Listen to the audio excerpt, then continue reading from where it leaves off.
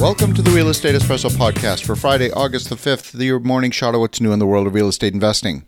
I'm your host, Victor Menashe. On today's show, we're talking about who will want to sell their home in today's environment.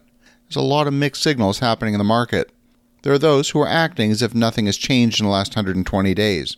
On the other hand, there are those who absolutely know something has changed. We've entered into a completely different set of market conditions over the past 90 to 120 days. Interest rates have gone up a lot, and the cost of debt service has increased by nearly 40% in a very short period of time.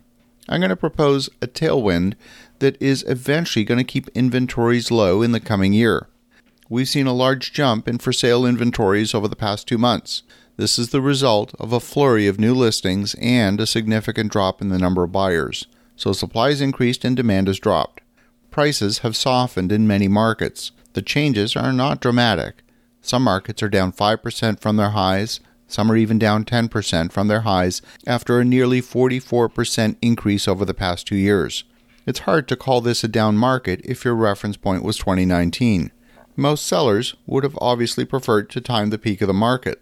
My home market, in Ottawa, Canada, currently has 2.8 months of inventory for sale. We've gone from 3 weeks of inventory in Q1 to nearly balanced market conditions in the short span of 90 days.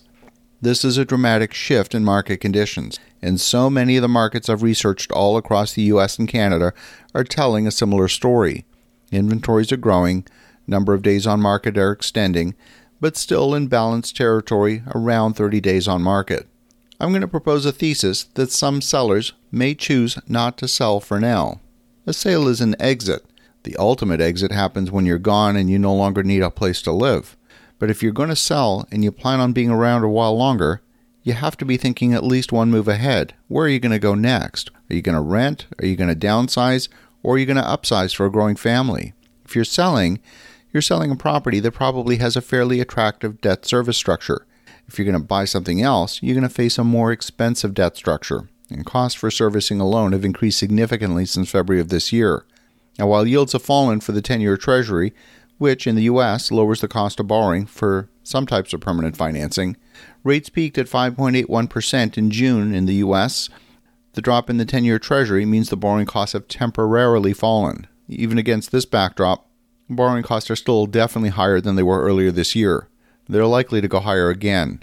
We also have an inverted yield curve, where short-term interest rates are higher than medium and long-term rates. The current Fannie Mae residential loans in the U.S. are pricing at 4.5% for a 30-year loan. In the grand scheme of things, this is still a great loan. Residential loans in Canada are pricing at 5.25% on a 5-year fixed term. On a historic basis, this too is not expensive financing. When you consider that a year ago you could buy a 30-year jumbo loan for under 3%, the cost of that same house today is considerably higher. So the question is, what will be the cost of buying something new if you do choose to sell? Do you need to sell? My thesis is that the jump in new listings is the result of sellers realizing they've missed the peak of the market, and they're going to try and sell anyway, hoping for the best. I'm expecting a large number of canceled listings after a period of about 180 days. We can expect many properties to sell between 5 to 10% below asking price in order to transact. My thesis is that in a few months, sellers who will be listing their property are those who need to sell. They might be selling because of job loss, maybe an employment requirement to be back in the physical office after 2 years of remote work. It might be a medical necessity or some other financial hardship.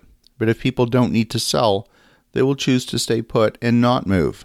Rather than trigger a much higher monthly cost of home ownership, homeowners will choose not to sell and wait for mortgage rates to fall. And for that reason, I'm expecting we'll see a drop in normal listings and a shortage of inventory in that category. At the same time, I'm expecting an increase in distressed listings. Those distressed listings will be at a lower price point than the normal listings. That will have the effect of lowering the average sale price.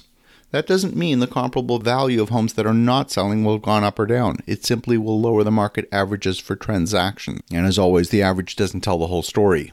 It means that 6 months from now, buyers who are looking for high-quality, desirable properties may still be facing low inventory in specific areas.